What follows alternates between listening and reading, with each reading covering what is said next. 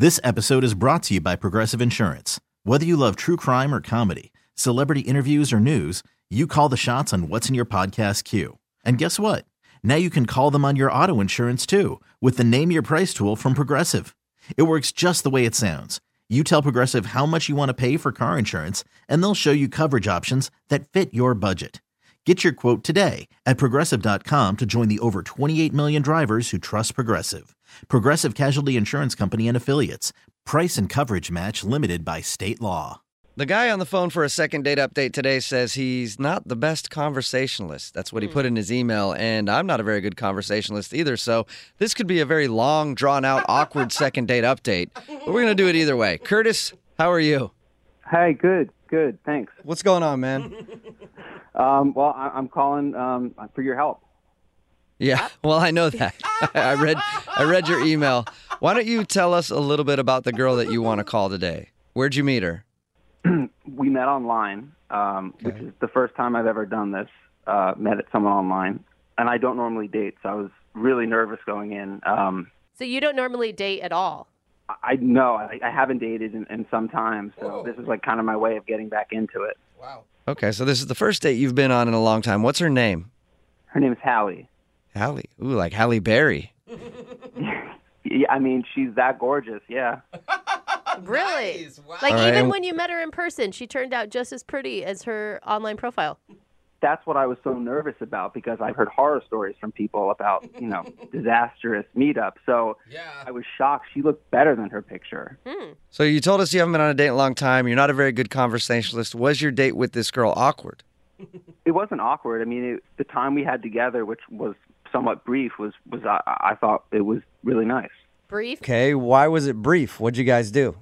Well, we met at a bar, and then we went after to go see a movie. And about 5 minutes into the movie, she went to use the restroom, and that was the end of our date, essentially. Oh, sweetheart. Are you telling me that she ditched you? Well, no, I mean, she got up to go to the restroom. I asked her if I could take her, and she said no. And she went up to the bathroom, and I waited for 5 to 10 minutes went by. Like, I'm still waiting. So after about 20 minutes, I went out into the hallway, Yeah. and I asked one of the ushers if they had seen a beautiful young lady go into the restroom. And Okay, that could be creepy, Yeah, first that of all. Did you sounds- explain to them that you were, like, out on a date with her? No, I mean, no. It was I think she knew. She knew I was referring to my date. Okay, you're not just standing outside the bathroom. Hey, have you seen any beautiful young ladies go in there? 'Cause Oh, you're so awkward. You're so cute. No, I after I talked to the usher, I went and waited outside of the bathroom for her, thinking she'd come out. And as someone was going in, I asked her if she could check to see if Hallie was in there, and I described her. And when the girl came out, she said that no one was in the bathroom. Oh, you poor thing. So what'd you do then? You just stood out there? You call her right then? You just leave, or did you go back in the movie? Well, the first thing that came to my mind was that she must have had a family emergency or something. I spent a little time with her, but she didn't come off as the type of person, So I'm thinking something could have been really wrong. I think that may be a little naive. Did she ever text you after and say, hey, sorry, I had to run, there was a family emergency? No, I've reached out to her, but I haven't heard back. Why do you even want to man. talk to her? I would be so pissed if I were you. You still sound fine with it. She's gorgeous, Brooke.